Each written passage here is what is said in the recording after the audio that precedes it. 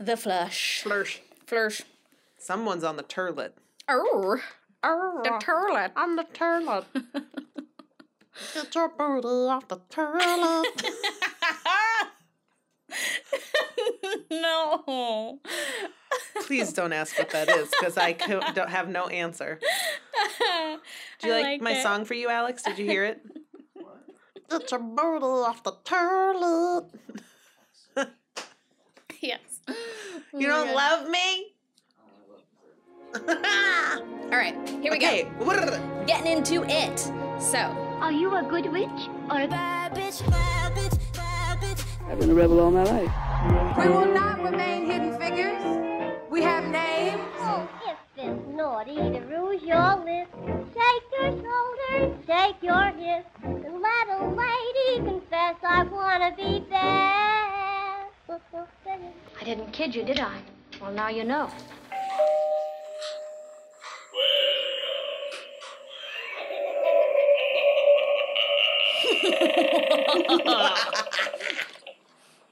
Welcome to a spooky Halloween. Yeah, is that the official song? Halloween. Ooh, I liked that. Hey, maybe we could introduce our podcast. We could do that. We could do that. I Welcome to Spooktacular.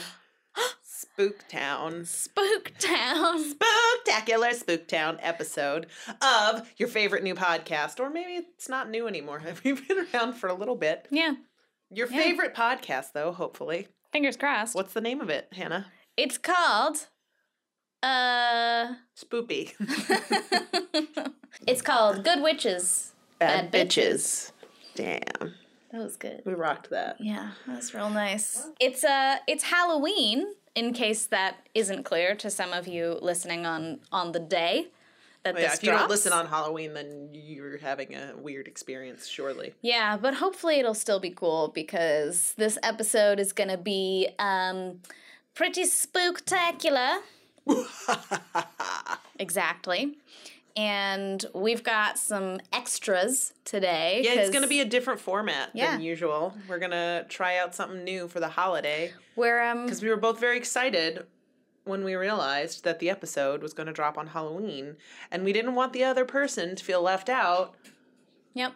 So we were like, let's just do a double trouble. Bubble, double fucking Macbeth witch situation. Yeah. Get some Mary-Kate and Ashley in here and... Mary-Kate and Ashley. Didn't you ever see... Was it Double Toil and Trouble? Oh my God. I probably did. I watched everything they did back in the day. Oh, I wanted to ask you, I haven't cleared this with you yet, so you may not want to talk about it, but we watched the first episode of Sabrina last night. Chilling Adventures of Sabrina. Yeah, and I won't obviously spoil it for everybody, but I thought it was kind of appropriate to mention it at the very least on Halloween. Oh, yeah. You know, I'll be curious to hear how many of you actually go and watch it. It's a spooky vintage Riverdale, basically, because it's the same... 1960s? Yeah, it's early 1960s. Yep. I'm excited to see where it goes. I thought that the first episode, it was intriguing enough. I like the comic, and Michelle Gomez is amazing. So is Lucy Davis and Miranda Otto. The casting is great. Yeah, Michelle Gomez she was on Doctor Who. Yep. As the Master. The Lady Master. So she's awesome. I will say that there's this like blurry thing going on. I remember the first time you like went and grabbed your glasses and then you were like watching it and I heard you turn to Ben and be like, I can't see with these glasses. And Ben was like, no, that's on purpose. It's blurry. And I was like, oh yeah, no, we're all experiencing that. God. But yeah, but speaking of like Halloween things that are like really good, have you seen Halloween yet? The new one? No. Oh my God, it was so fucking good. I have a confession, I've never seen any of the Halloween movies. Okay, so here's the deal. You don't need to. I was in the same position. So Alex has been very excited about the new one for a while. And he's a big fan of the Halloween franchise, period. And one of his absolute favorite movies is the first one. And so I knew that he wanted to see the new one. And the new one looked intriguing to me. But I was like, I haven't seen the first one. So a couple weeks ago, we rented the first one, watched it. I loved it. And this one has nothing to do with any of the other sequels. This new one is basically as if none of the other sequels happened. Oh. And I'll play this. There's like a YouTube explanation, although Alex does a pretty good job of explaining it. Like there's multiple timelines actually in the Halloween franchise, period. With different stories. Like in some of them she has a daughter, and some of them she has a son. Is that intentional or just like... Yeah, people just want to revamp it and do it in a way that was their vision. But none of them... Weird. John Carpenter didn't have creative control over like any of them beyond the first one. And he was on board with this one. And was a part of the creative process and did the score and stuff. And it was it's like a really good, I think, feminist take on Halloween, because it's basically like Laurie Strode has spent her whole life prepping to show down with this guy again. She has a daughter and a granddaughter, and it's all about the women of this family protecting one another and, taking him out. And I just thought it was awesome. And it like spun some tropes on its head, and he was there were like some shots where we're following him through a house as if he is the prey and not the predator, which I thought was super cool. Interesting. Mm-hmm. Okay. I just enjoyed the whole thing from start to finish. All right. If you're a fan of like Vice Principals or any of that stuff, it's co-written by Danny McBride. Oh yeah, Danny McBride is one of the writers on it. And you can tell by some of the more comedic... Some of the comedy written into it is like really good. And, all right. And yeah, and I mean, obviously Jamie Lee Curtis is amazing. And we've also been listening to this podcast that, oh my God, what the fuck is her name? Oh, Amy Nicholson. Amy Nicholson she's doing like a Halloween series. She does, she's a film critic in Los Angeles, and she's like really, I love the way she talks about movies actually. And she's been a guest on many podcasts that I listen to, and she is just doing she's like interviewed John Carpenter, Jamie Lee Curtis.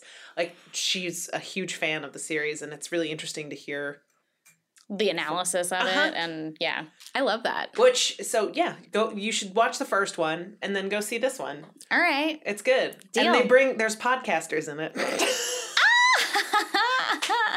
Oh no. And Alex was like, fucking podcasters. And then they were like, we're doing a podcast. And it's like, oh shit. Journalism for our modern age. Yeah. I mean, it is. Yeah. Like, they were basically doing a version of like Serial.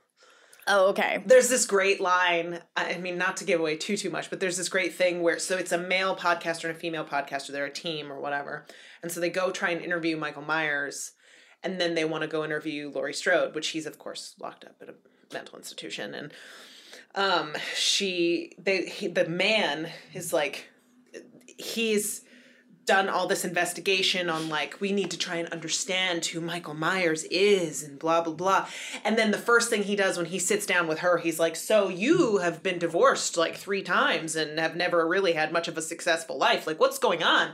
And basically Jamie Lee Curtis's character just goes like, you want to understand how to humanize Michael Myers, I have been unable to stay married and suddenly I'm the basket case here. It's just like the best. She's like, what the fuck is wrong? She like basically throws it back on him. Like, you want to humanize a monster, but you want to try and make me seem crazy. Yeah. You want to dehumanize me. So, our special episode, Hannah. We have some stuff. What are we going to talk about today? Well, you're going to tell us some stuff. Then Hannah's going to tell us some stuff. And then I'm going to tell you some stuff. Then I'm going to tell you some stuff. And then Jana's going to tell us some stuff. But, so we figured, how appropriate would it be to go real witchy? Mm-hmm. I mean, we've been kind of on that theme in October in the lead up to Halloween, but today specifically, we want to talk about a few people, and we want to talk about the general history of where the stereotype of the witch came from and the history of witches, which feels very on brand for our podcast. It does. And I think that especially with a lot of the, the witchy things that have been happening and the media that's been coming out, and Sabrina, for example, even though they kind of go the Satan worshiping route. Oh, they really lean into the stereotypes and just I kind of find that refreshing to just embrace Like, oh yeah, no, we worship Satan. That's the whole point. Yeah, I will be curious to see where they take it. I guess, I mean, I don't know. For me, I'm a little wary only because like it doesn't Reflect well on for right now. Yeah, I mean the whole like Satan worshiping aspect of that, it was created by, you know, scared men in the medieval times, and so to lean into that but not dissect it, sort of. But we'll see if they do dissect it. So they might, and so that's what I don't know, and that's what I'm curious to see if find out. if they get there with it, or if they really don't know that that's not what witchcraft is. You know what I mean? Yeah. That's my fear, is that it's one or the other. It's like he doesn't know that that's what it is, or he's gonna dissect it at some point. Yeah. So we'll see.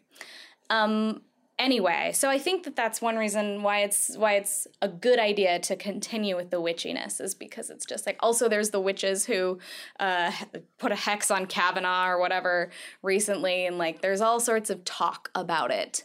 So let's continue talking about it, because we may as well talk just about witches and where they inform came the world. from. We all grew up watching Hocus Pocus. But oh my god, I love Hocus Pocus. Practical Magic. I loved Practical Magic. It's one of my favorite movies. That was a good movie. Yeah. Yeah, man. Charmed. Even Buffy. Buffy, yeah, because Willow. And Tara. Yep.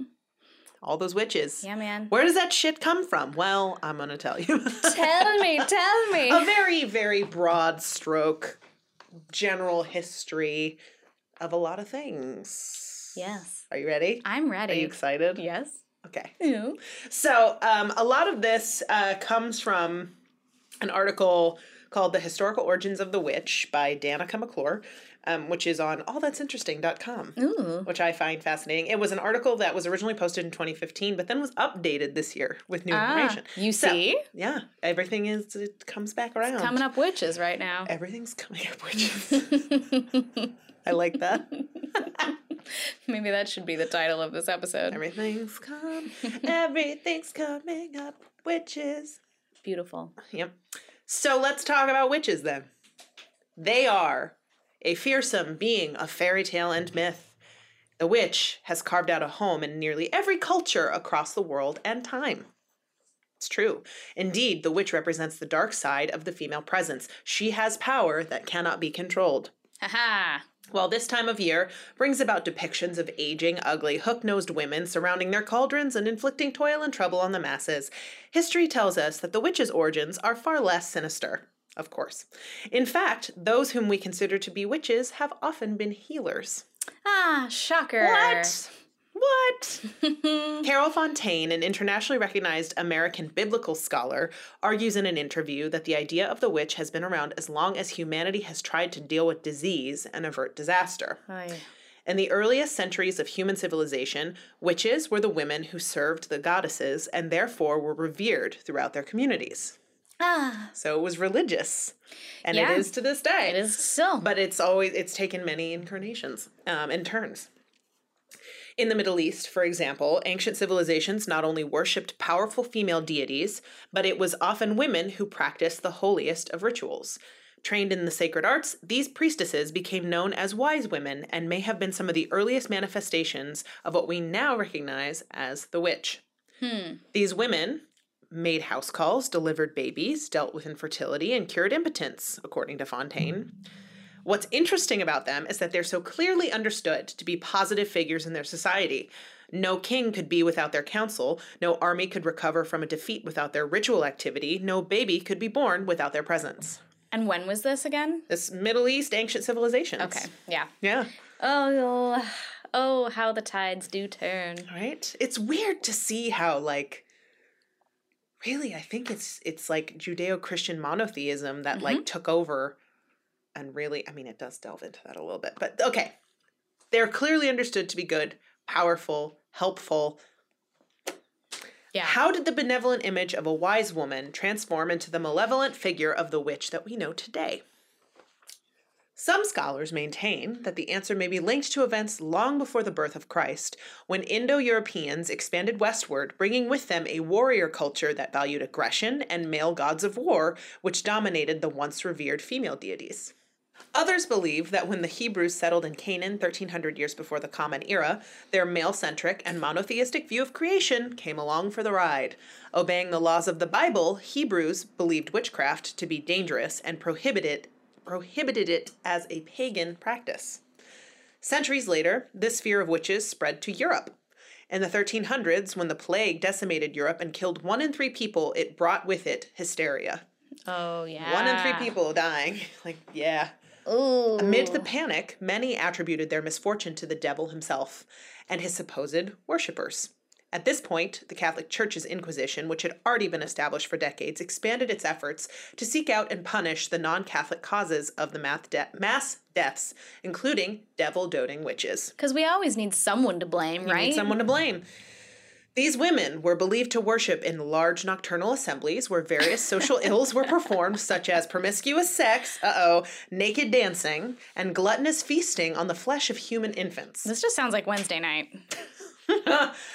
Maybe not the baby eating part. You don't know. Okay. At the climax of this festival, people at the time believed that the devil himself would appear and participate in an unbridled orgy with all attendants. Yes. That kind of sounds That crazy. sounds great. Sounds like a great party. Unbridled orgy with the devil. I bet he's my good in God. bed. I don't know. You'd think. Yeah, well, all good Maybe things he's not are... about consent, though. We never know. I don't know. Although Christians tend to be the ones that edit that out. But like, shit. I mean, yeah, it's the pious ones who Brett don't seem to Kavanaugh give a is shit about very that. pious Mike Pence. Yeah. All that bent. So, in order to save the church and its followers from the devil, these women had to be tamed. Of course. It is with that in mind that the Catholic Church inquisitors Jacob Springer and Henrik Kramer wrote the Malleus Maleficarum, Uh-huh. a book which assisted witch hunters in the gruesome task of diagnosing and punishing so-called witches, who as women were sexually vulnerable and therefore easy prey for the devil. Yes, yes. Our many holes make, Easy prey. Satan, yeah. Quote, "What else is a woman but a foe to friendship?" wrote the monks. Okay. "They are evil, lecherous, vain, and lustful. All witchcraft comes from carnal lust, which is, in women, insatiable." Carnal lust is in women insatiable. Men, though, they're really good at controlling their urges, clearly. Uh-huh. Well, they don't have to be. Boys will be boys. You know? That's what that is. But in women it's unseemly. are just carnal sex machines. But that's gross. And that's the devil coming out. Yeah.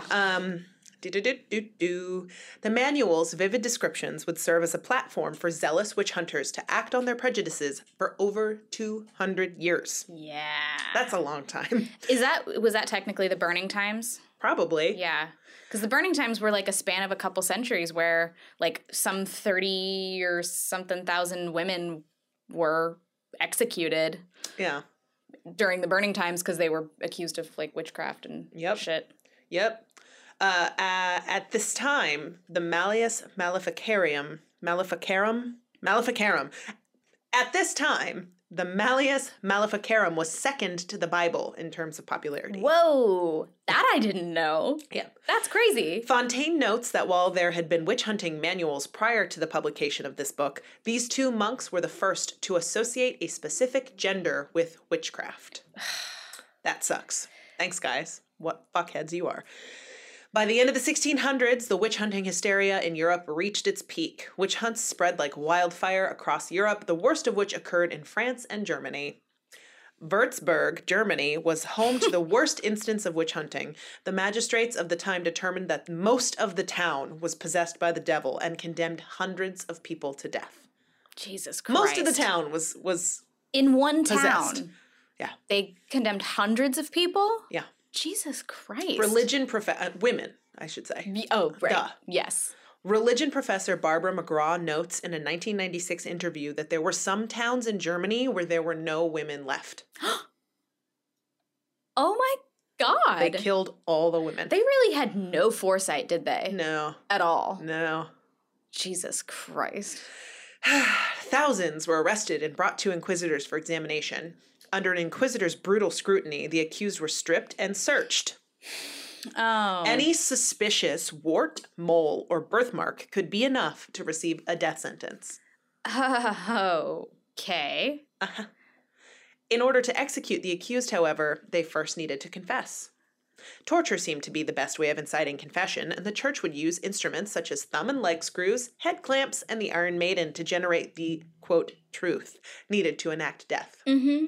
While torturing women under examination, the Malleus Maleficarum warned the torturer not to make eye contact with her, as her evil powers might cause the torturer to develop feelings of compassion. Oh. Isn't that terrible? Wouldn't want that. Don't make eye contact because you might be overcome with sympathy. And that's not just your human That's not brain your human compassion. hating Because what you're doing. torturing a person. That's the devil. That's the devil coming through this woman. Isn't that awful? I'm speechless. When this period ended, at approximately the beginning of the 18th century, an estimated 60,000 people in Europe had been killed as witches. So 60,000. 60,000. Overseas, the most anthologized witch hunt took place in Salem, Massachusetts. Mm-hmm. I was super obsessed with the Salem witchcraft hunt when I was a kid. Oh, yeah. The 17th century settlement had a rough beginning, decades of Indian wars, land disputes, deep religious divisions, and a tendency to look to the supernatural to explain the unknown helped set the grounds for this particularly New World brand of hysteria. The Puritan kind of, yeah. Yep. Bored children. Oy. Eating maybe moldy bread. So much of these cases go back to that. They think that it's that? Yeah. Yeah. The witch So many. hysteria in Salem began in 1692 in the home of a Puritan minister named Samuel Parris. Parris was deeply concerned about a game his daughter Elizabeth and niece Abigail had played in which the two girls looked into a primitive crystal ball and saw a coffin. Oh, no. This vision sent them into convulsions, and within a few days, 9 other girls throughout the community were stricken with the same ailment. Oh, no! My God. Under the pressure of Paris, the girls then named 3 witches who may have cursed them. Tituba, their household slave, Sarah Good, a beggar woman, and Sarah Osborne, a widow rumored to have had an illicit affair with one of her servants.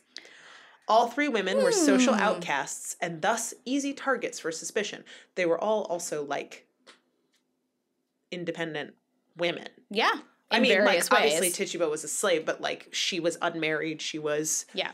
you know, taking care of the kids. She was, you know. Yep. The 1692 Salem witch trials spread witch hunting hysteria to 24 outlying villages. I did not quite know that. That year, jails were crowded with more than 200 accused witches, 27 of whom were found guilty and 19 of whom were killed. Yeah. The trials met a swift end, however, in part because supposed victims began pointing their fingers at high-ranking figures within the community. And they were like, nope, They're like, no, it's not. Button it up. It's not me. No. When the wife of the governor of Massachusetts was accused of witchcraft, leaders saw to it that the trial ceased immediately. Gosh. That's And not because she said no, presumably. It's because her husband was like, no. No, yeah. Her husband put an end to it. As to what spurred the girls' confessions, Fontaine attributes them to a form of social release. The girls had been so tightly controlled in Salem, Fontaine argues that this confession allowed the girls to receive some kind of attention. Yep. Hundreds of years later, the fearsome image of the witch faded and was absorbed by a popular culture who used the witch's violent history as costume inspiration. We'll get to that later. Oh. Others, however, used it as a means to found a new spiritual movement. In 1921, British archaeologist Margaret Murray penned a book called The Witch Cult in Western Europe, in which she argued that witchcraft had not been an obscure occult, but a dominant religious force. Though Murray's theories have been widely discredited since the book's publishing, her work sparked a fascination with witches that had been dormant for nearly 300 years and eventually helped to spawn the Wicca religion. Aha. This religion, which is named after an Anglo-Saxon term for craft of the wise, circles back to ancient practices that uses herbs and other natural elements to promote healing, harmony, love, and wisdom, all following the tenet of harm none. Yep. Which is what a lot of people don't fucking realize about Wiccans. Yep. Oh, I know. Harm none. Yeah. It remains to be seen who the world's powerful will choose as their next witch, but as history has shown, the fearful is often the female. Ah, isn't it true? It's so true. That was a real quick Yeah. through the history of witches in mostly Western world Yeah. histories. Well, that's, yeah. I mean, because, like, there are still, and I'm not going to be right about where in Africa this happens, but there are still countries in Africa that believe in witches, and they don't burn them at the stake necessarily, but there are rituals for how to deal with them. And people who are accused of witchcraft. And there's a lot of, like, pockets have to look that up. of voodoo, and there are a lot of priestesses Yeah. who they believe can do magic, and Yep. maybe they do. Who knows? Yeah. You never know. I got curious as you were talking about the Malleus Maleficarum. Maleficarum. And there's the PDF is online. Holy shit. So I You figured should I'd link to it. Yeah, I figured I'd bring it up, and I don't know if there's an easy, an easy thing to read from it. Yeah. But I will link to it so that people can look at it. But it's got, like, this table of contents is interesting. They call them questions instead of chapters, but whether children can be generated by incubi and succubi. Jesus. By which devils are the operations of incubus and succubus practiced? Whether witches can sway the minds of men to love or hatred. Whether witches can, by some glamour, change men into beasts. Oh, Lord. Whether the permission of Almighty God is an accompaniment of witchcraft. What's the accompaniment? The permission of Almighty God. That's weird. Whether the permission... Oh, is it about, like, why would God let this happen? Yeah, I think so. Well, that's the eternal question for people in monotheistic religions. Yeah. Why would God let this happen? Is it a part of his plan? It is shown that, on account of the sins of witches, the innocent are often bewitched, yea, sometimes even for their own sins. Oh, for fuck's sake. So it, like, goes on and on like that. What a terrible time to be a woman. Jesus, I can't even imagine. Because there's so much, like, I don't know. I'm scared, but I also want to make sure that you are in your place, and everybody who has been, like, we poked our heads a little bit out of the Dark Ages, and women, started getting a little bit more, and I don't know. That's frightening. Hilariously. It's very scary. How it was for always, dudes. it was like widows, so, women who had, presumably known sex. Yeah. And, business owning women who threatened, their male counterparts. Yeah. Insane. But it is interesting to think about the role of that bread mold, like LSD, LSD-esque, because that came up in a lot of, so when I was looking for ergot or whatever, ergot or ergo or whatever it was, it came up a lot when I was researching various people for this, trying to decide what I wanted to do. And another thing that came up, which I don't know if you found as you were looking, it's like, I can't remember what it's called, but it's basically like there was supposedly something that witches made that they would slather on their brooms to make the brooms fly. And it was like, it was kind of lewd and very sexual in the way that they described it. You mean like lube? Like lube. So that they could fuck their brooms while they flew them?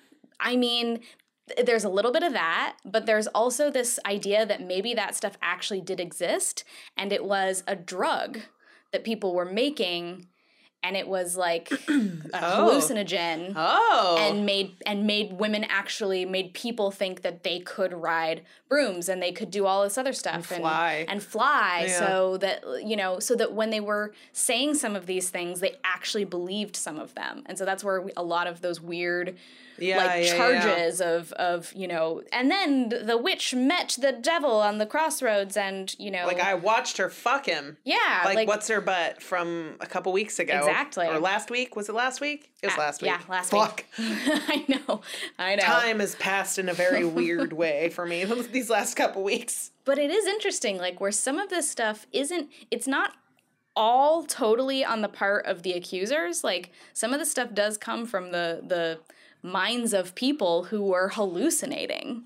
Yeah. And so you have this weird confluence of just... Or maybe it's, like with the Satanic Panic where there were so many therapists who implanted false memories. Like maybe these people genuinely believed that they had repressed something and then they came up with it and then repeated it so many times that they really believed that it had to be true. Yeah.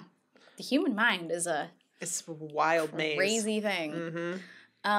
Well, thank you for that. It's a very brief introduction to the history of witches, but I felt like it was appropriate and didn't want to take too much time because I have more shit to talk about. Yeah. And so do you. And so do I. Well, I have a very interesting thing to tell you about that when I found it, I was like, oh shit, there's no way I can't. There's no way I'm not doing this. And There's maybe always you are doing it. Yeah. Oh my God, yes. I love you. Maybe you've heard of this? Maybe. The Affair of the Poisons? Not in those terms. All right.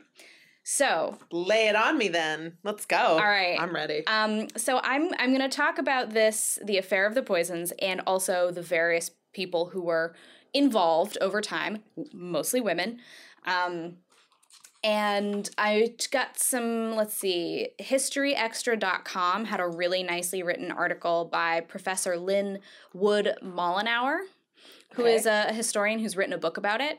I took from, I honestly don't know who wrote this. I couldn't figure out who wrote this essay, but it was from the digitalcommons.law. And then I also took from Atlas Obscura, which had a really great article about it. Atlas Obscura. So yeah. So this first paragraph is by Professor Lynn Wood Mollenauer, and I thought it outlined it really well. I know. Lynn Wood Mollenauer. So, in 1678, the Parisian police received an anonymous tip warning of a conspiracy to poison the king, Louis XIV. Wow. Their investigation of the conspiracy led directly to a criminal, magical underworld flourishing in the heart of the capital. Ooh. There they discovered a loosely knit community of sorceresses, magicians, and renegade priests who offered for sale... Renegade priests? Yes. Who offered for sale an array of products including love spells, magic charms, and poisons known as inheritance powders. Because when you poisoned someone, you'd get your inheritance. I get it. Which were often manufactured from arsenic and desiccated toads. Ew. Customers from across the social hierarchy had apparently purchased such wares. Some clients dreamed of wealth and bought charms to ensure that they would always win at games of chance. Others aspired to political success and sought secrets that would bring credit with the king. Others longed for romance and invested in love charms and spells to vanquish their rivals.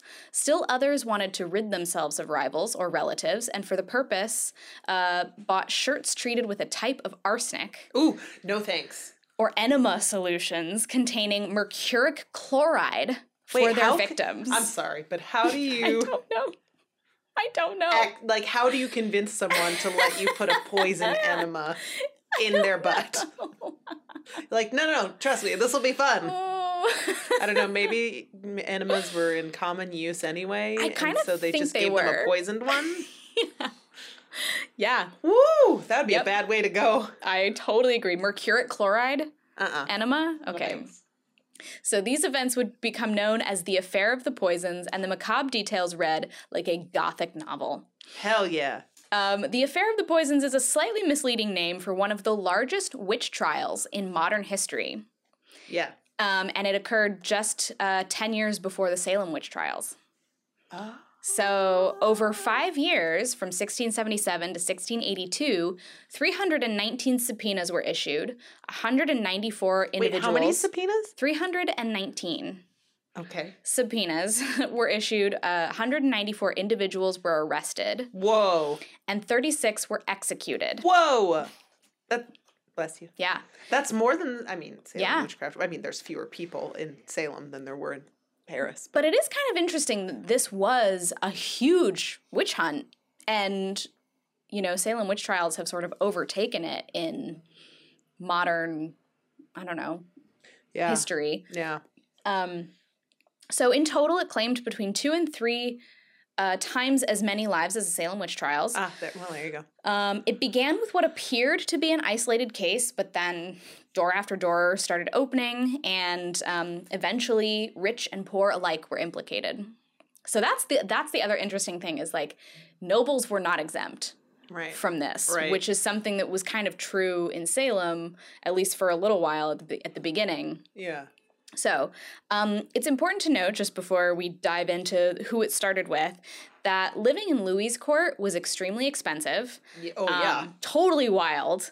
Courtiers were routinely squandering fuck tons of cash just to prove they had fuck tons of cash. Right. Like they were just doing it just to say, like, you know, I have the money to do this, even though more and more their lands were becoming less and less prosperous. I mean, it's like buying a torn up t-shirt that's like designer brand, but you couldn't, it's just a plain white t-shirt that's like, it's like buying a Kanye West t-shirt for hundreds of dollars. Yes. They were doing just that. because you can go buy a fucking plain white t-shirt that's Fruit of the Loom, tear it up yourself, and it would look the same. But this is a Kanye West one because I want to show you that I can just throw away hundreds of dollars on nothing. Yes, that is exactly what they were doing. Fuck. And of course, everyone was bored out of their fucking minds. Right. So they were also squandering their money on things like palm readings and tarot and gambling. And they were just like, there was all sorts of, you know, quote, occult practices happening because it was relieving them of their boredom. It's entertaining. Yeah. There's lots of money to be made if you just want to go in and be a tarot reader. Yeah. Which all that takes is knowledge of the cards and an ability to interpret them. That's not really that magic. No. It's whatever you put into it. Exactly. So. Yeah. And people chose to villainize it in some ways, but like it just is one of those things that you didn't do if you were just a regular person. Right. You know? Right. So, the whole affair of the poisons began with a woman named Marie de Brinvilliers. I'm gonna say that that's right. Cool. Basically, in the late 1600s, her lover, because she was married, but at the time her husband was more interested in gambling. It's France. It was France. I might need your help with this one. Gaudin de Saint Croix? Croix? Croix? Is it like La Croix? Yeah, this was her lover. Say it again. Help me. I don't mean it's at the bottom. Okay. Gaudin. Yeah. No, you got it. Gaudin. Gaudin de Saint Croix. Croix. Okay. He was an attractive young army officer who was arrested when Marie's husband and her own family asked the king to issue a warrant for adultery. Like, this asshole's sleeping with my wife. Arrest him. Yeah, exactly. He's younger and hotter. Arrest him. Yeah, and like, yeah, I mean, women were not supposed to be fucking around at that point anyway. Yeah, but they did. But they did. It's like all the time, like everybody. Well, and that's part of what's so interesting about the story is like everyone, it was just debauchery all over the fucking place. Right. But so he ended up imprisoned with an Italian dude named Exili. That's a name. Yeah, and he was super famous for being a master poisoner. Oh, and shit. He was in prison for being a master poisoner. He had, you know, supposedly poisoned a shit ton of people, especially in royal households. And thus he was feared by every European court at the time. And so that dude taught Saint Croix all that he knew about making poison while they were in jail. And so when Saint Croix... keep master poisoners in solitary confinement. Yeah, maybe keep them away from the general public. That's just information that you can learn.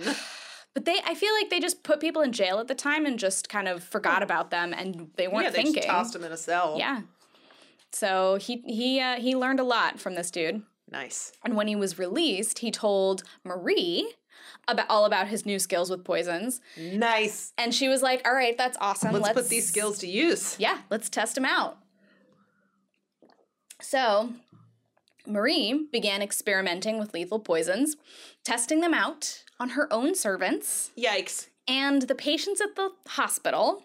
Oh, no. Yeah, because she was one of the many ladies of Parisian nobility who volunteered to visit the sick. Yeah, that was like a thing. That was a thing. Yeah. And it is said that she bestowed sweets and biscuits and wine on her unfortunate patients, Oh no. who invariably died soon after. Oh, no. Yes. And aspiring to inherit the entire family fortune, Oh boy. she finally poisoned her father Yikes. in 1666 Fun. and her two brothers in 1670. Oh my god. Yeah. The poison wasn't detected when they did an autopsy. They were just like, oh, this is just mysterious death. We don't know. And the first time they actually thought to question whether it might be poison was when Saint Croix poisoned himself on accident. Well, what they couldn't put it 2 and 2 together. Like, he was in jail, now he's out. He was in jail with a master poisoner. Nope. They never put it together. Not Until he poisoned himself on He accident. poisoned himself on accident, and then when they found him in his lab, they found all of this evidence that she was also involved. Did he die? He died. Yeah, Ah. he accidentally poisoned himself to death. So, What an idiot. I know, kind of a dum-dum. But she fled, and she was gone. She was on the lam for 4 years before. Bye. Bye, I'm not staying for this. No way. Smart. But she was found in a convent in Belgium. And in a letter found in her convent cell, she confessed to having attempted to poison her sister, her daughter, and her husband as well. Jesus. Yeah, because she wanted the whole fortune. She wanted the whole family fortune, and that meant the whole family had to be gone. That's just greedy. I agree. Come on, girl. Get it together. Yeah. Historians seem to struggle to reconcile Marie's de Brinvilliers' uncommon physical attractions with her toxic pastime. A 1911 biography by Hugh Stokes says, her soft smile, her blue eyes, her graceful figure concealed the unbridled passions of a tigress. He reads her confession as the work of a dangerous sociopath. Heart had she none, not even for the men she loved. That's what he wrote. Well, Yeah. maybe. Yeah. So later, she tried to distance herself from her admission, claiming feverish madness, which maybe, now that we know that happens Maybe sometimes. she poisoned herself with bread mold. But it was too late. She was found guilty and subjected to water torture. Yikes. No thanks. I mean, she did poison a lot of people, but Yeah, but nobody should really. I made the mistake of reading the first-hand account of, like, someone who was there, and it's pretty awful. Water Like, torture's never fun. no. And I didn't really know what it was. And she basically, so stripped naked and bound, she had 24 pints of water forced down her throat. And she is said to have looked at the numerous buckets and said, no doubt all of this water is to drown me. I hope you don't suppose that a person of my size could swallow it all. Well, Ugh. I mean, yeah, and you can drown yourself internally by drinking too much water at Yep. once. Yep. But then after that, she was beheaded and burned at the stake Whoa. and had her ashes Wait, cast both? into the wind. That's kind of unnecessary. Yeah, they did both. That was Well, her I guess because they sentence. thought she was a witch. Yeah.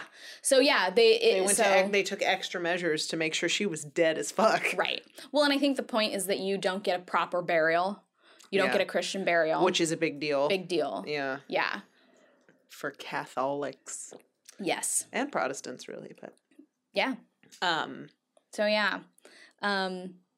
So just before she died, she allegedly said, out of so many guilty people, must I be the only one to be put to death? Half the people in this town are involved in this sort of thing, and I could ruin them if I were to talk. uh-oh. So Did she? she did not. But then they were like, But then they were like, oh shit. So yeah, Louis became like way paranoid after that. And because if Marie, who was a noblewoman, could be guilty of something like that, right. then anyone could be. And that meant anyone in his court could be. So Ruh-roh. yeah. And he was then just terrified of being poisoned and allegedly hired tasters for his tasters. Tasters for his tasters? Yes. Just in case. Because he had tasters he preferred more than others, or what? Well, in case one was like more like had a Sensitive? tolerance to arsenic or something. You know what I mean? You put that on your resume. Yeah, I'm Have a high tolerance for arsenic. So I maybe ate I'm lots not. of apple cores as a child. Which means I'm probably not the best taster for you because I won't die eating your food. So, Well, but what about, weren't there poisons that had like delayed responses? yeah. I mean, So what the fuck would you have, like the taster's fine an hour later, but then in a half a day, then they get fucked. well, there was a joke I read somewhere. I didn't write it down, but there was a joke that was like there are several French dishes that are served cold, in part because by the time it came to Louis's table, it had been, out of the oven so long that it was cold now. So that's how people had it served because that's the way the king ate it. Yeah, because he couldn't eat his food until hours after it had been prepared so that it could have time to get tasted and tested. So Wow. kind of interesting Wow. little tidbit. Yeah. So he installed Gabriel Nicolas de la Reynie, lieutenant general of the Paris police, to oversee an investigation. So he installed him to oversee a full-scale investigation Into the affair of the poison. into what Marie had said, which was there are I'm lots not of the people. only one, bitch. Yeah, and so that really freaked him out. And he was like, "All right, TLDR, I'm not the only one, bitch. TLDR." That doesn't apply to things you listen to, but No. whatever.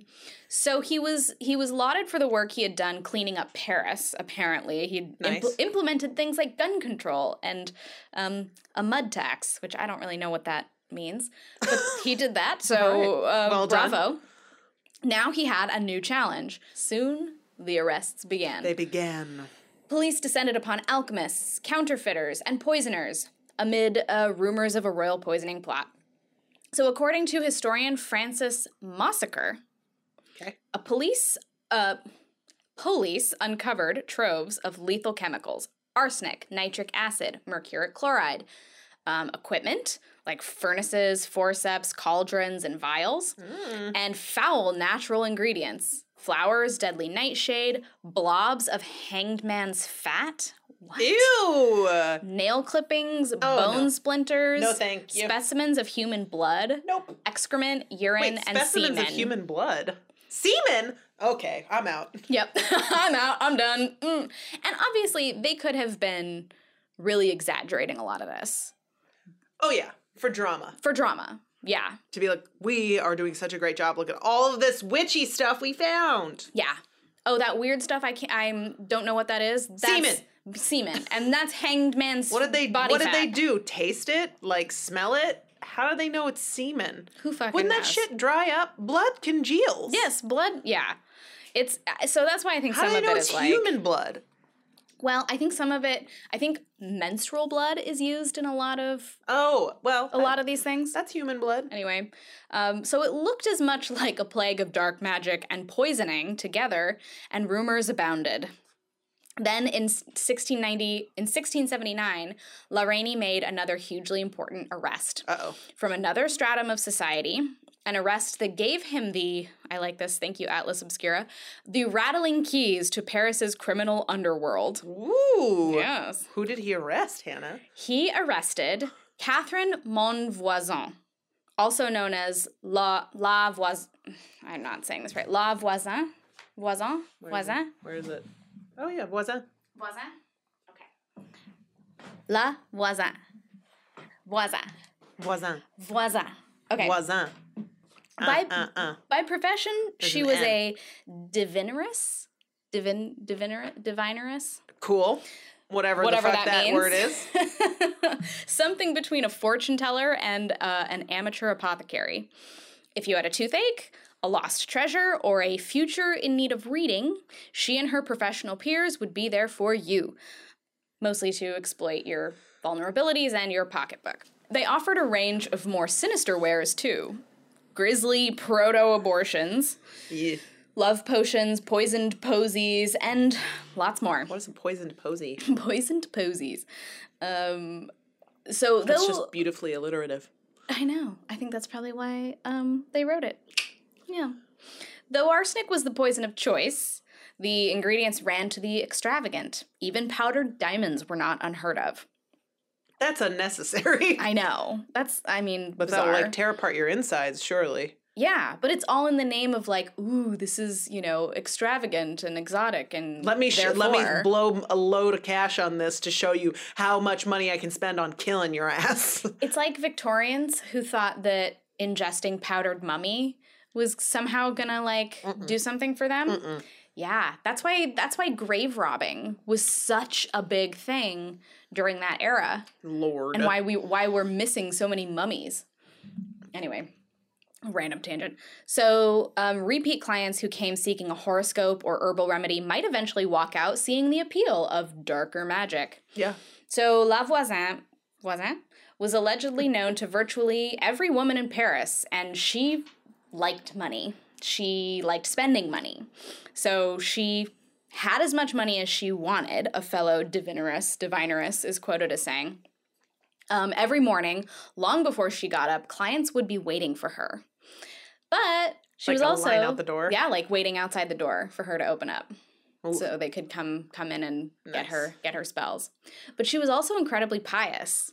She considered her skills and her work to be gifts bestowed upon her from God. That makes sense. Yeah. And then whatever prayer didn't accomplish, she would step in to help. You know, help it along. Because God had given her that Right. ability. Right. So Which is always a dangerous line of thought. it is. Sometimes alternative means were the only option for women of the period. They were treated by law and practice as secondary to men. Obviously. What? In many ways they still are. So women, it appears, turned to abortifacients or poisons to liberate themselves from unwanted pregnancies, lovers, or husbands. All the above. All of the above. Male authorities seem to have been particularly pricked by the effort for women to wrest some self-determination for themselves. Oh, no. So, of course, that made all of this, like, that much scarier. Right. So she was arrested. Lavoisin was arrested in 1679. And La Rainey learned a lot about the world, this underworld, from her after she was arrested. And, I mean, you could say that this is when the affair of the poisons really got started. Like, Marie de Brinvilliers, good God, kind of instilled the suspicion and made Louis paranoid. But this woman's arrest started the whole thing in a huge really way. opened the floodgates. Yes. Yeah. And that's because she named names. Yeah. Oh, she was not happy about being arrested. No. Or tortured or, you know, all of that shit. Motherfuck. Yeah. So her professional peers were swiftly ushered into neighboring cells at the Chateau de Vincennes? I don't know. The local prison. Let me see this. Very bottom last. Vincennes. Vincennes. Chateau de Vincennes. De Vincennes. De Vincennes. Oh, I've been saying that wrong. De is D-E-S. De is D-E. Ooh, this is good to know. Yeah. Okay. So the prison was getting fucking crowded.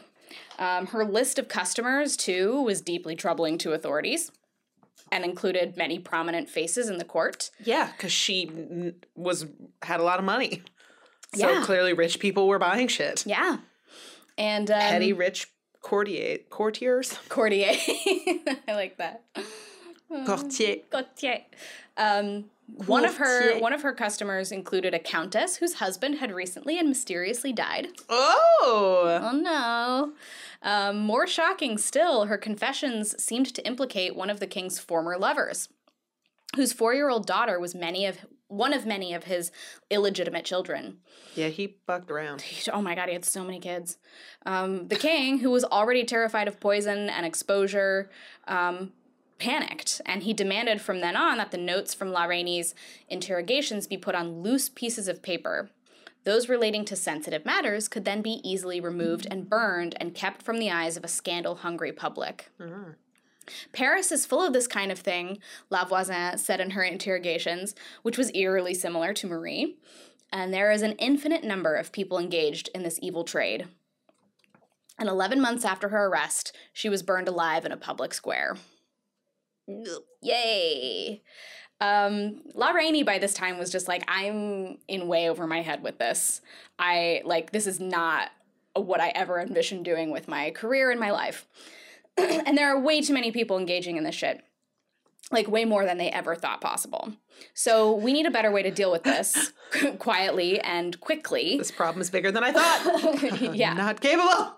I can't do this. And I also, like, he was scared because, you know, they were only getting through one investigation a year. Like, this. And with the number of people named, it's like, we'll never finish. Yeah. So he was like, we need something.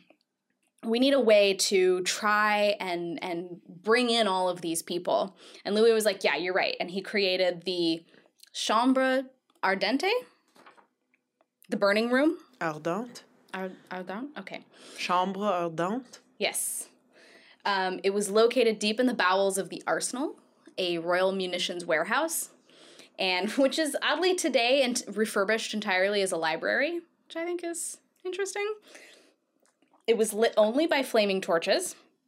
Below windows, shrouded in black cloth, 13 magistrates gathered to interrogate prisoners.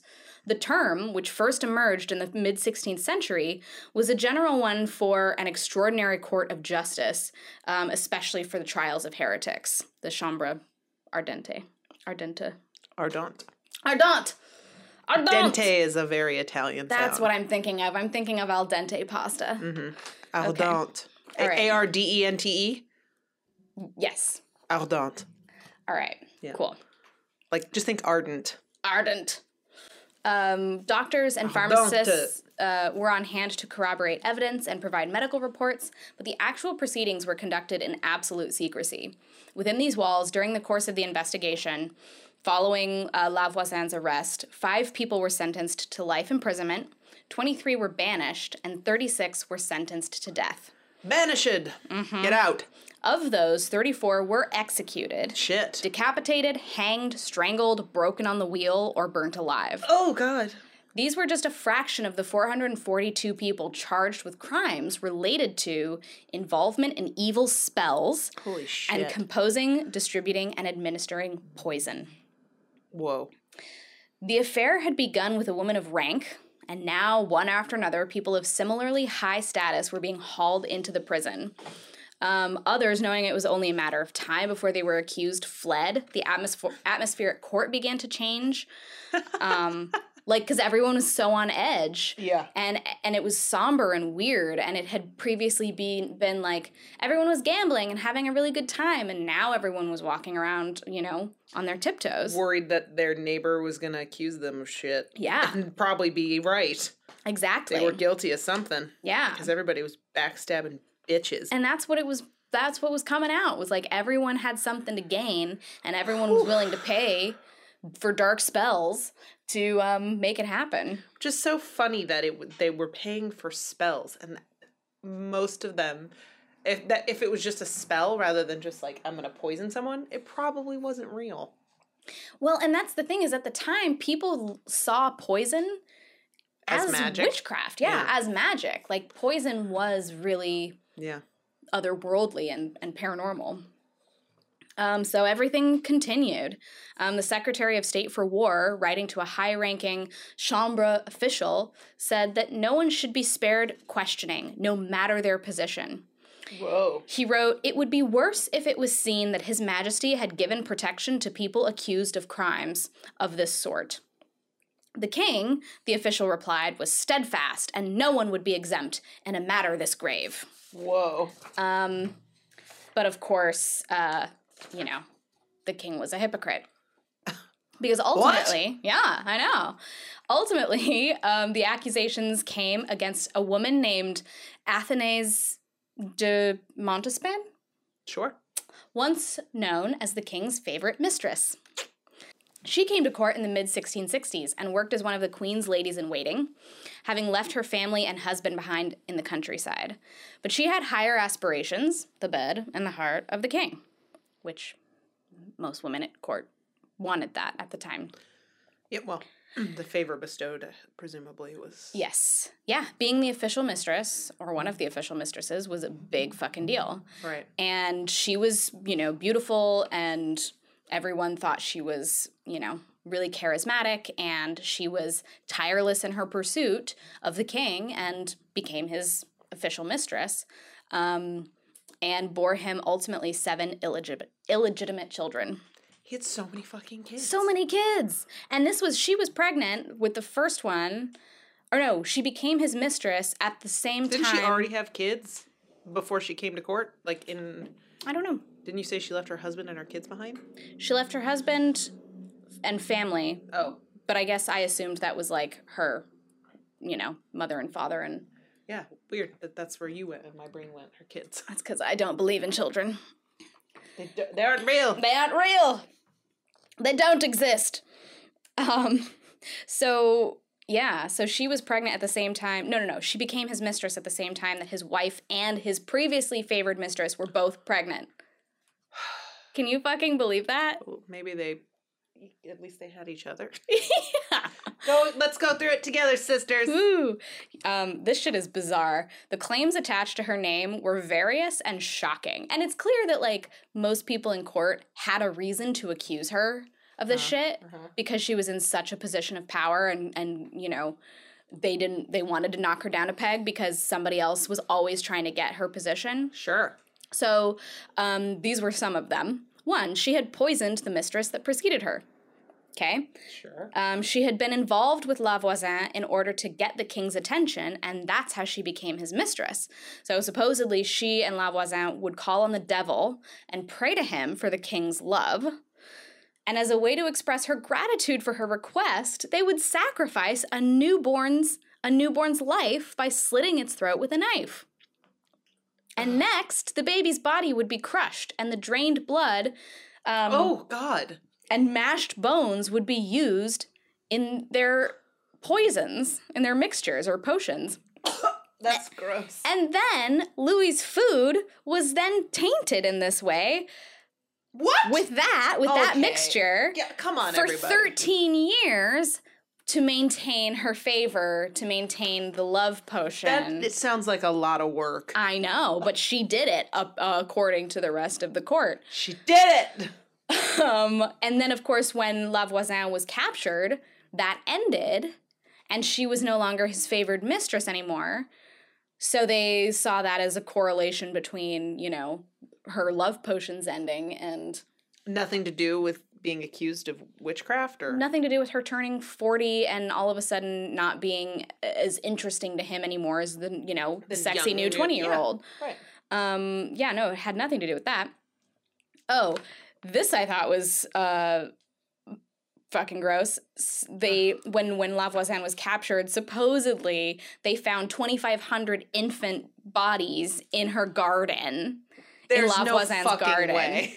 The space alone. I know. And that was supposedly like evidence that Athenais had done all of these things. Jesus. Also, she supposedly went so far as to allow a priest to perform a black mass over her nude body in a blood-soaked ceremony, which was also said to have included infant sacrifice.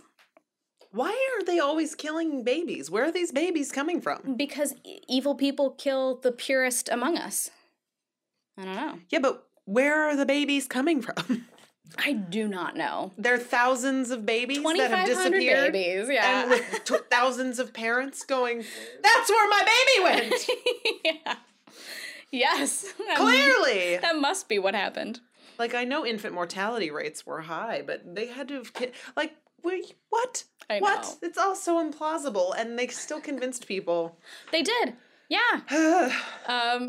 The king and La Rainey were shaken. It would be deeply humiliating for the king to be seen as having been persuaded by a love potion for 13 years, especially since he had legitimized all of their offspring. Like in line for the throne? Uh-huh. Yep.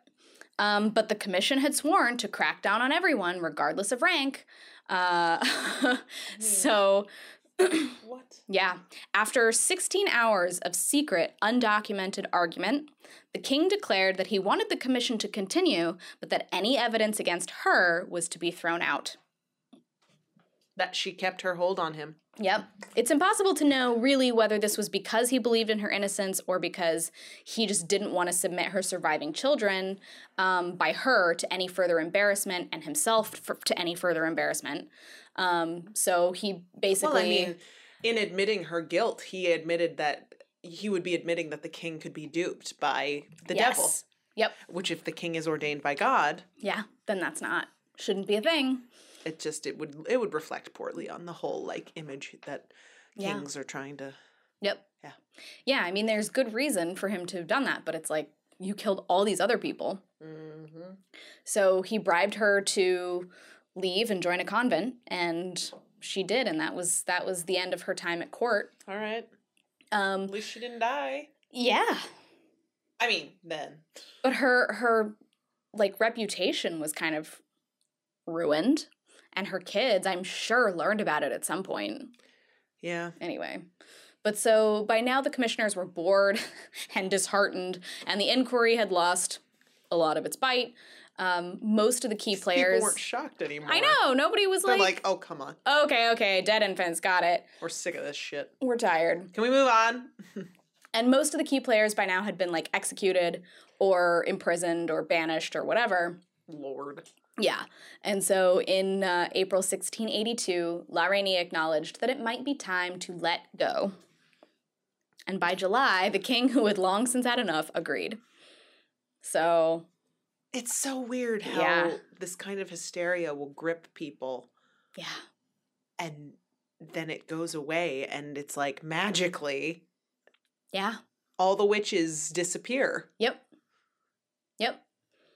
He overcame his fear, and it's gone, and it's done, and exposure therapy. So the burning room was snuffed out. The last of the secret documents about the affair were burned, and the investigation was over. Ow. Louis ruled in total for 72 years, but the affair was kind of like one of those weird things that, you know, he was responsible for and was a huge part of his reign, but was never, like, truly resolved. I mean, that's also not really what he's known for either, which is funny. Isn't that insane? Yeah. They managed to really, like, I mean, his PR people did a good fucking job. Because... The Sun King.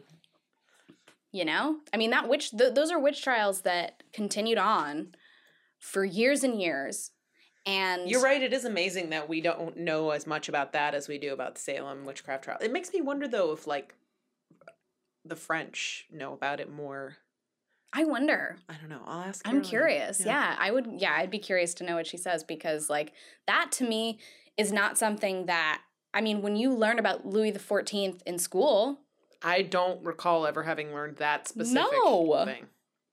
We don't talk about how he had all these witches, you know, supposed witches burned at the stake and torn apart in the town square. Mm-hmm. We don't talk about that shit. Mm-hmm. But he's responsible for the death of a lot of women. Kind of crazy. Mm-hmm. It makes you see him in a slightly different light. Yeah, well, the monarchy wasn't much longer for this world in France at that point. Right. But he was still seen as, like... I mean, he saw it through to the end of his life. And people liked him. I mean... Yeah, no, he was a beloved king. Yeah. Not so much his grandson. I think Louis XV was his grandson. Yeah, I don't know. But yeah, so that's the Affair of the Poisons, one of the largest witch trials in history. Shit. So there it is. Cheers to that. Cheers to that. Now that we've covered some trials and tribulations of lady witches. Let's talk about how they got to be looking the way they look now. So, question for you. Yeah. If I say, imagine a witch in a traditional sense, what do you think of? Like, what do you picture? I think of the pointy hat. Right. I think of, like, a wart on the face somewhere, probably. Yep. I think of the broom. Yep. I think of, well, this might be newer, but stripy socks. Uh-huh. That might be Wizard of Oz. That might be, like, Wizard of Oz. And black cats. Yep. And, yeah. Cool. Yeah. I think that's pretty standard. It kind of covers it. I think that a lot of people think about that. Mm-hmm. If you say, what do you imagine when you picture a witch? Yeah, and that's pretty much your basic Halloween witch costume. Yeah. But I'm going to tell you where that came from. And I know that you already know some about this. A little bit. But I'm going to elaborate cuz I won't follow that up with, "Well, Hannah, do you know why I mean, that's our witch?" And you go, "Actually, kind of." I mean, I'll tell you a little bit. I'll tell you what I know. I'll tell you a lot of it. So, this comes from an article called "Bubbling Brews and Broomsticks: How Alewives Became the Stereotypical Witch," which it's more of the same bullshit. Of course. Yep. So, brewing, herbs, broomsticks, women. When one hears these words together, most often the assumption is that the person in question is a witch. Yep. Yet, brewing has had a very human meaning as well, one that revolves around the avarice of beer consumption and its never-ending demand by consumers. Yes. And the irony is now beer brewing and beer consumption is seen as a very male Totally masculine thing. Yep. Yep. Men order beer, women order wine. I mean, I like them both. I agree, but I'm just saying. It was from this alcoholic context that the trade of alewives arose. Women in the Middle Ages, through the early modern period, who brewed and sold alcohol as a means of income. Due to alewives' skills in the kitchen, fashion sense, and the eventual rise of urban guilds, however, the alewife soon became a term synonymous with witch. It's likely from these practices that much of the modern views of the stereotypical witch began. Oh my God. Brewing has belonged to women from the early medieval to modern periods for a variety of reasons, most of which I'm sure that you can guess. Most obvious, simple fact, women were tasked with kitchen chores and cooking, and brewing required skills in that area. Women kept the kitchen in order. They made dough, they baked bread, they planted and grew herbs, they ground grains, and they boiled ingredients in a large black cauldron over a sweltering fire for stews, for food. The practice, therefore, was rather economic for women to undertake. They already possessed the skills and tools needed to begin to make ale and beer. Further, there was no shortage in the need for alcoholic beverages, as it was the primary drink in a period where water was unclean. So, the process of making beer was beneficial to the family of the brewer as well. Hot damn. Because people always needed something to drink. Yep. That's how humans consumed their water back then. Yeah. Because alcohol was sterile. Hello. It was also not uncommon for women to utilize their children in their brewing endeavors. So, Oh, you mean like brewing them into the beer? yep, like Okay. killing their babies. Yeah. If she had a husband who had a position elsewhere or was a widowed mother, it was a very sensible idea to incorporate her children into the making of beer. The alewife would be able to monitor her children rather than sending them to school or hiring outside help, especially if neither could be afforded, because school wasn't free. Oh, yeah. She could teach them household tasks, ensure her children stayed out of trouble, all the while working toward a productive financial outcome. Including family in the production of alcohol also led to an increased supply, particularly if the children learned to work independently.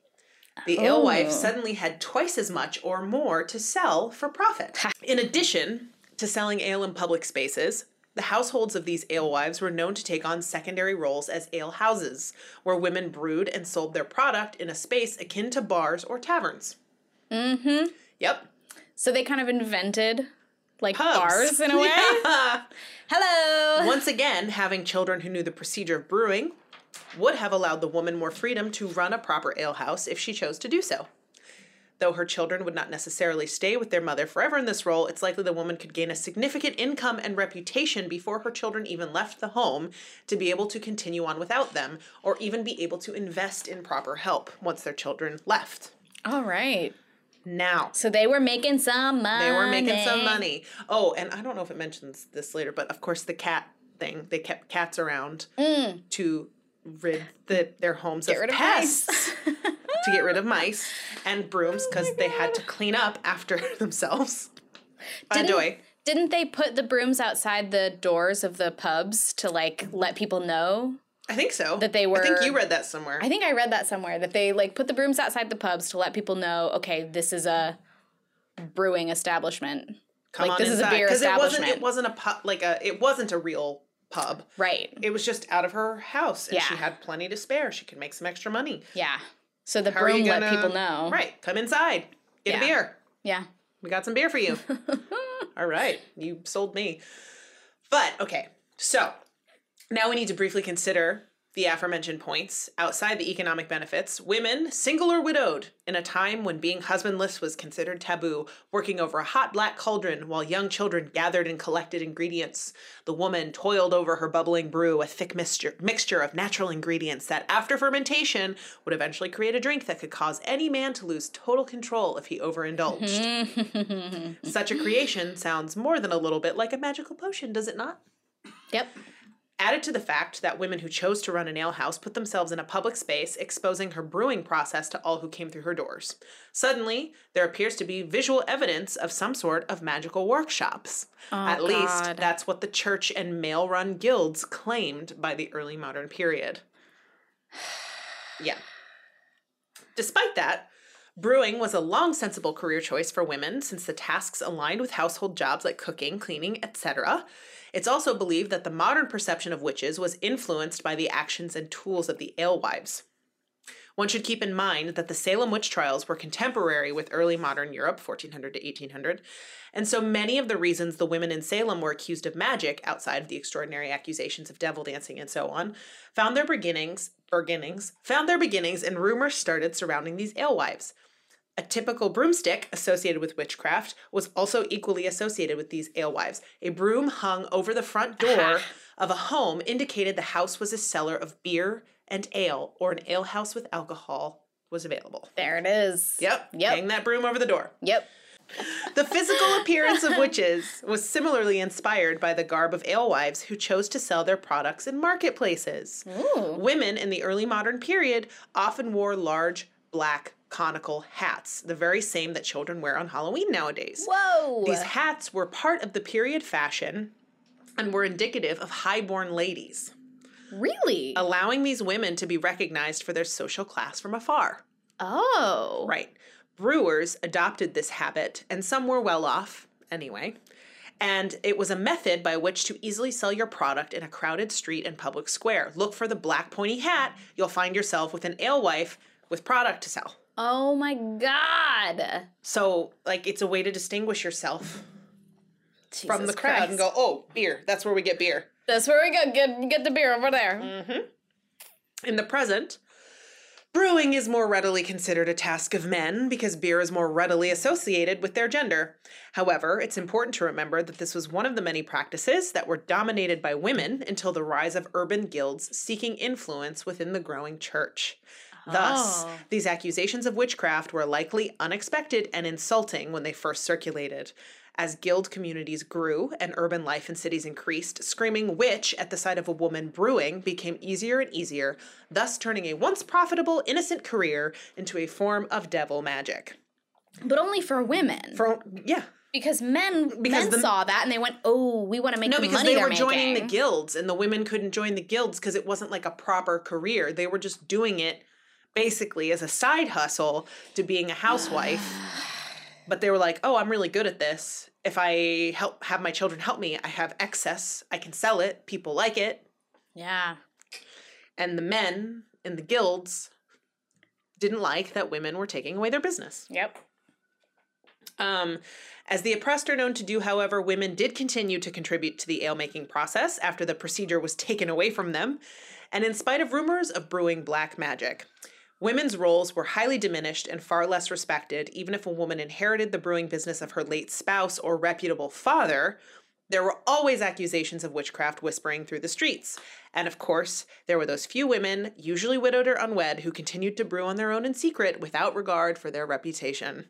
Wow. The alewives, therefore, are just one of many historical examples in which women persevered in a male workforce, finding a way to continue their traditions and skirting the circumstances of their times. Hot damn. Hot diggity damn. Shit, man. I mean, that's so crazy that, like, the way we think of witches now, that entire outfit and all of the accoutrement is, like, because of this one thing. Yep. That's so crazy. Yeah. I mean, that's the thing, though, is that it is a product of its time. Because this was happening during a period where witch hysteria was at its peak. Yeah. men were able to point at these women, financially independent women, and because they had a specific look, because the broomsticks were over the door, because the pointy hats were to indicate I have things to sell, Yeah. and the cats had to do with killing mice that would like otherwise invade your hops, supply, Yeah. blah, blah, blah. They're brewing over a cauldron. It was like, That suddenly avoid became that. like the image for a witch, even though obviously it wasn't only alewives being accused of witchcraft. I think that they just found it convenient. Yeah, I'm sure that a lot of dudes, like, especially like you were saying, the ones in these guilds, probably did a lot of insidious rumor spreading. Oh, without a doubt. You know, saying, well, don't go to the ones with the pointy hats because they're witches, in order to take business away and bring it back to them. Come to us. We're a legitimate establishment. Yeah.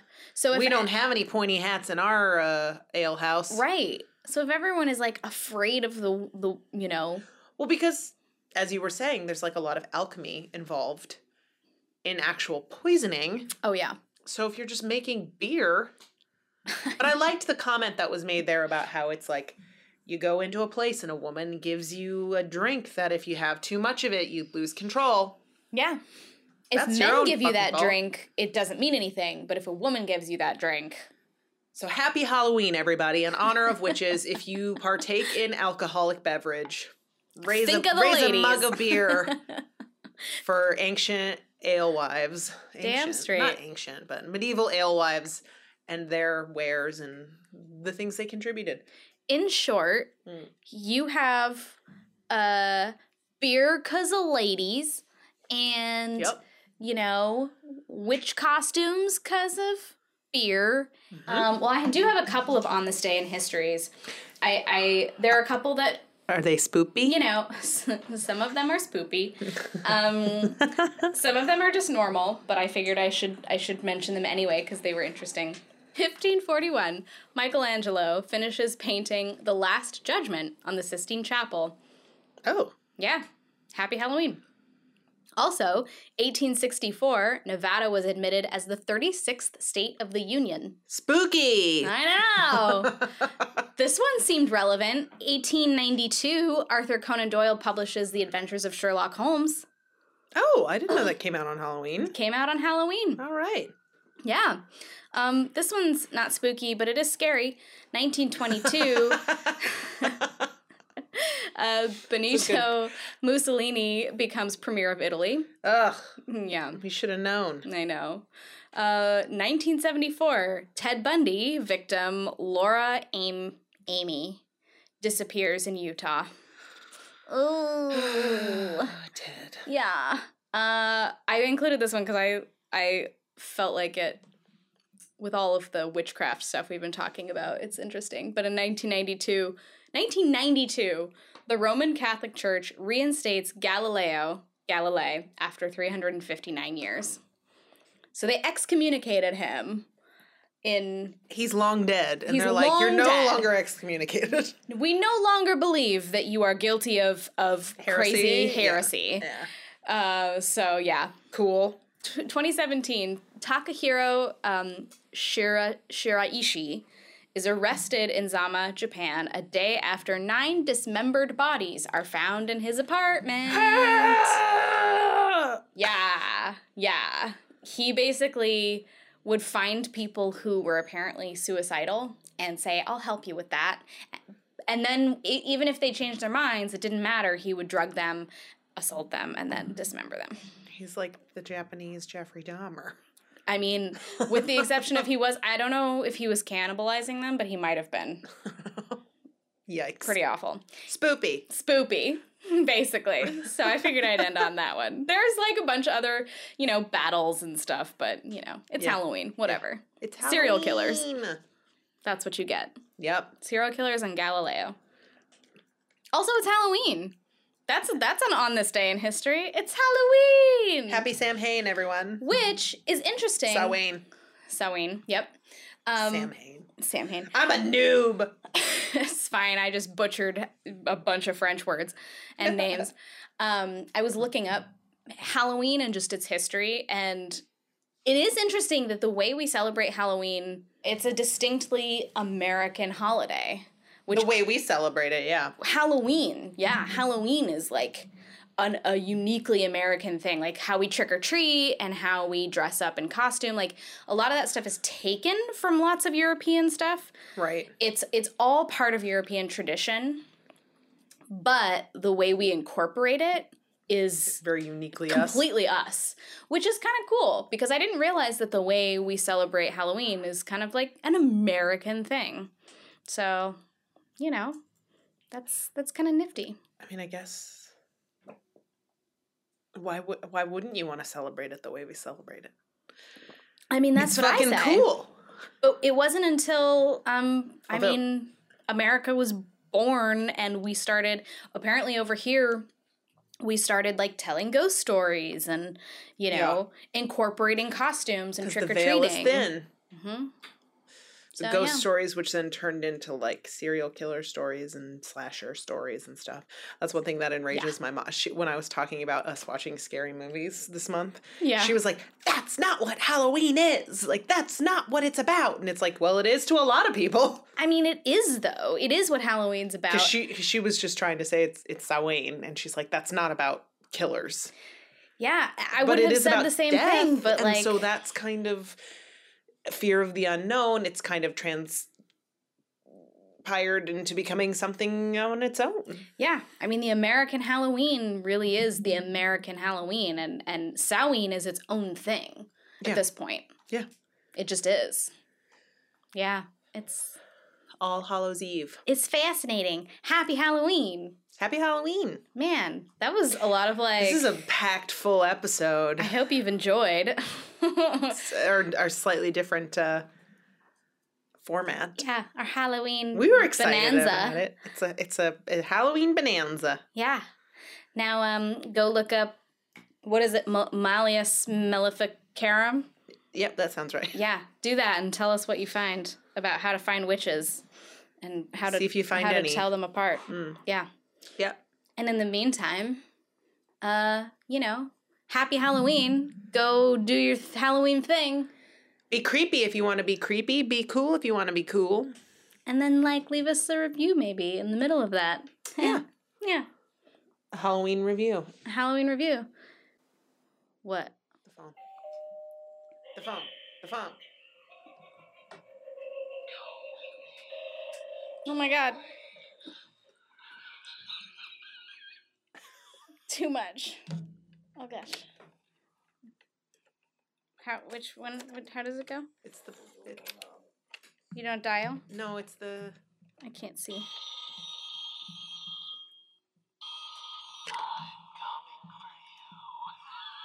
About time. Get here already. You've been threatening all day. Peace out, witches.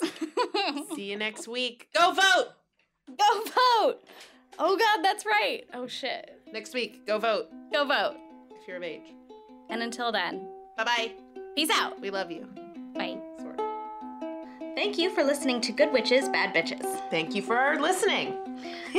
You can find us on iTunes, Google Play, Stitcher, Blueberry, and more. Basically anywhere you listen to your podcasts. If you like our podcast, it would be really helpful if you could please like and subscribe, rate and review, share with your friends on social media, word of mouth, all of that. It's great. Yes, and you can find us on Twitter at GWBB Podcast. Instagram is the same, and we are on Facebook under Good Witches, Bad Bitches Podcast. And hey, guess what? If you want to hear all of our episodes, they are all up at our website, gwbbpodcast.com. If you have a story about a woman in your life that you want to share with us and that you want us to share on our podcast at some point, you can email us at gwbbpodcast@gmail.com. Hey guys, you know what? If you like what you hear, maybe please consider a little bit of supporting us financially by visiting our tip jar. The link is in the show notes. Every little bit helps. It just kind of makes it so that we can keep this going, so that it has some longevity. So just think about it. See how you feel about it. Or you can support this podcast directly by buying us a coffee on Our Ko-Fi. So that is ko-fi.com/GWBB podcast. Coffees start at $3 because that's generally the price of a fancy coffee, and it just helps us keep the ship going. Good Witches, Bad Bitches is produced by Moonbounce and powered by Pinecast. Boom, boom, boom. Thank you so much for listening. Thank you so much for listening.